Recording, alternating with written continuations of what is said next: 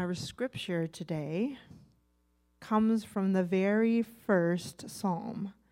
Psalm 1, we'll be reading verses 1 through 6. I will be reading from the New Revised Standard Version, but if you have your Bible with you, and I hope you do, you can turn to any version so that you can hear the differences, because we can learn from that as well. Let's take a deep breath. Hear now the word of God.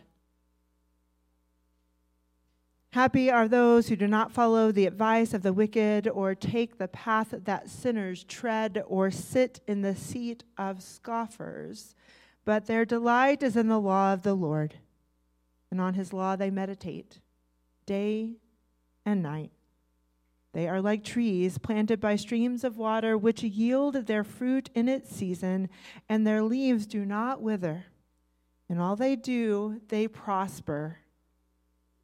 The wicked are not so, but are like chaff that the wind drives away.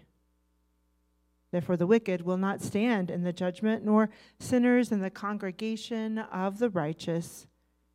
For the Lord watches over the way of the righteous, but the way of the wicked will perish. This is the word of God for the people of God. Thanks be to God. Amen.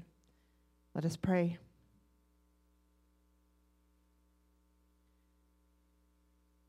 Gracious and loving God, may the words of my mouth and the meditation of all of our hearts together be pleasing in your sight this morning, for you are our rock and our Redeemer.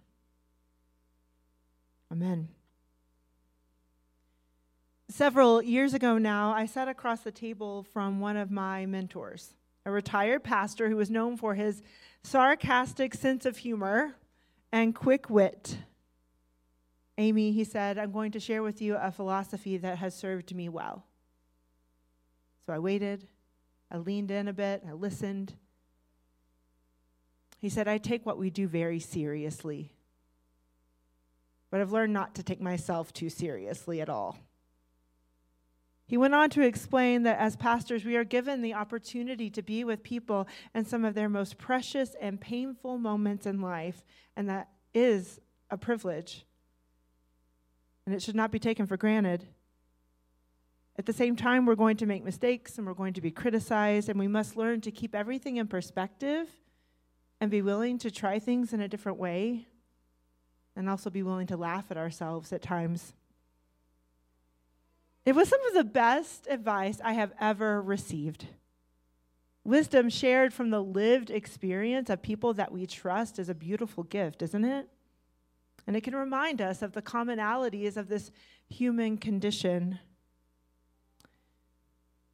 I need a slide, Carter. Carter and I are working together. Here we go. That's one of the gifts of the Psalms, too. In these ancient hymns, we hear the voice of the people. So during the first 4 weeks of this current worship series, we have studied Psalms of praise, Psalms of lament, Psalms of order, and Psalms of thanksgiving. And that brings us today, next slide, Carter, to the very first psalm in our Bible, which follows the pattern of wisdom literature. Now, wisdom literature in our holy text is designed to provide direction for a life that is oriented to the will of God. Specifically, the wisdom psalms invite the people of God to adopt a long-term mindset by letting go of distractions and focusing on what is really important, what really matters in life. These ancient hymns also point to the consequences of making selfish or reckless decisions. And so often these psalms include an expression of what it means to be happy, as in the very first verse of our text for today. Happy are those who do not follow the advice of the wicked. For us, the word happy is connected to feeling contentment or even pleasure. But for the Hebrew people, the word happy referred to an overall state of well-being. To be happy was to flourish, to be blessed. And this happiness is to be found in adopting the exact opposite ways of living that the wicked would embody. The stark contrast between the wicked and the righteous features prominently in the Psalms and other parts of the Bible as well.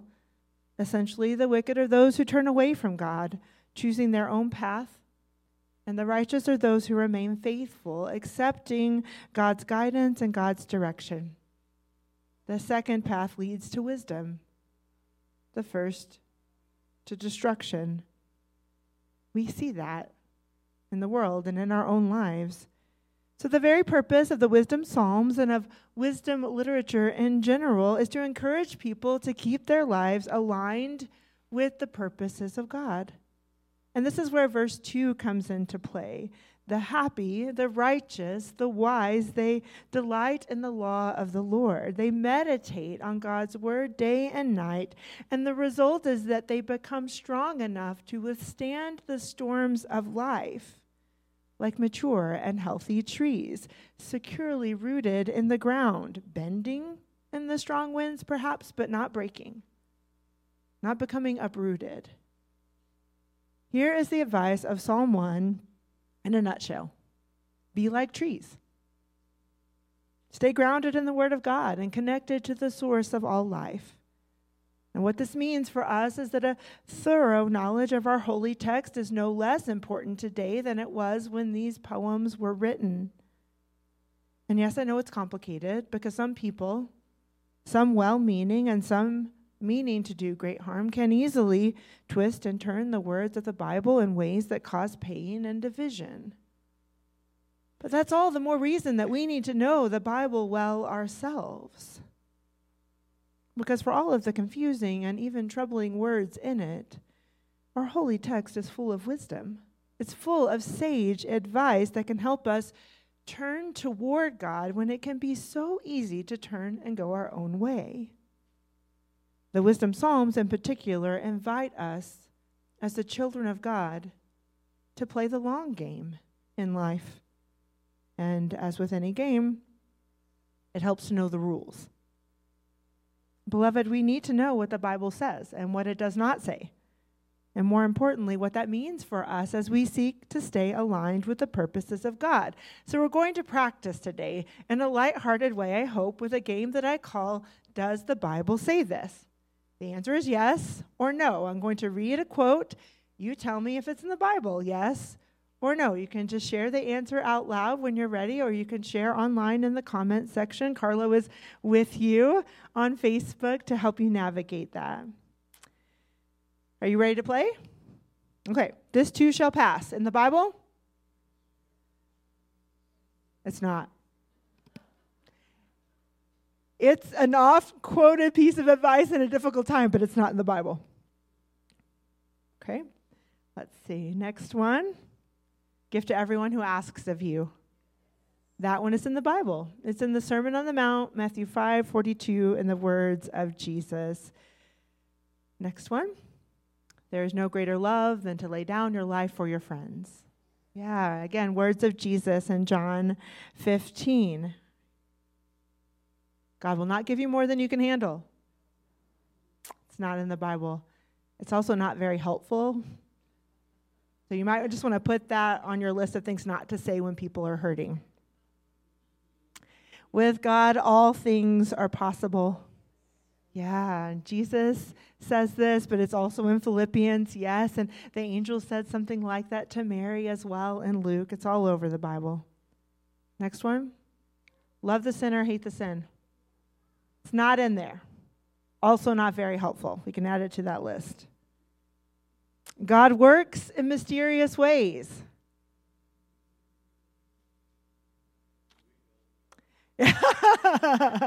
We don't know. It's not in there, but what we read in the Bible would support that statement, right? So it is a true statement, but it's not in the Bible as such. God will comfort you as a mother comforts a child. Yeah, it's in Isaiah. It's beautiful. It reminds us of the nurturing qualities of God and is a great reminder on Mother's Day. Next one. God helps those who help themselves.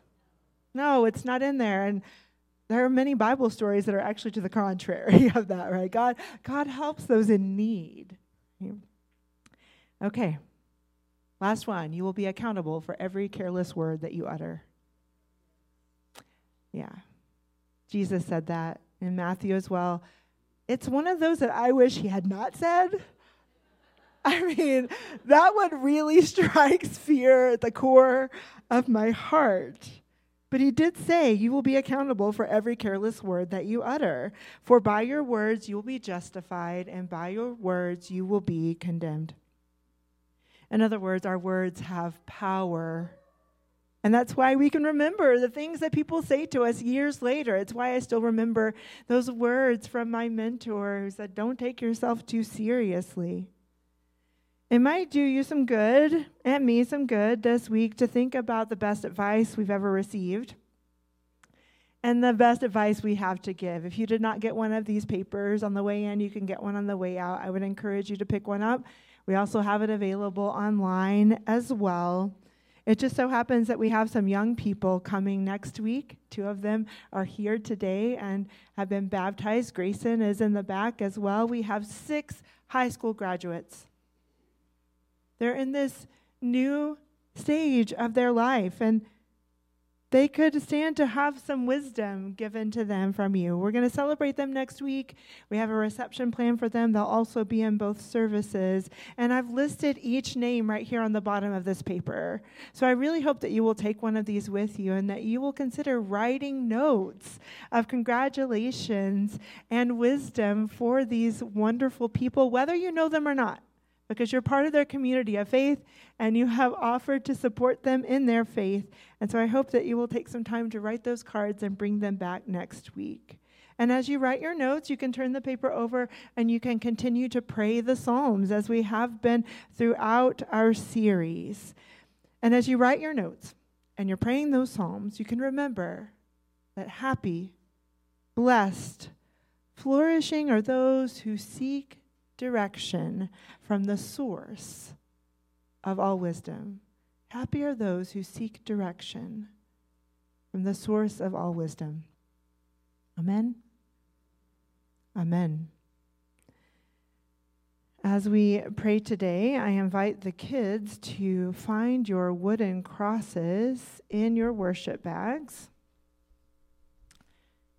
You can hold them. Augie's looking for his right now. You can hold the wooden cross in your hand. Lainey has hers ready to go. As we take a deep breath, let us pray.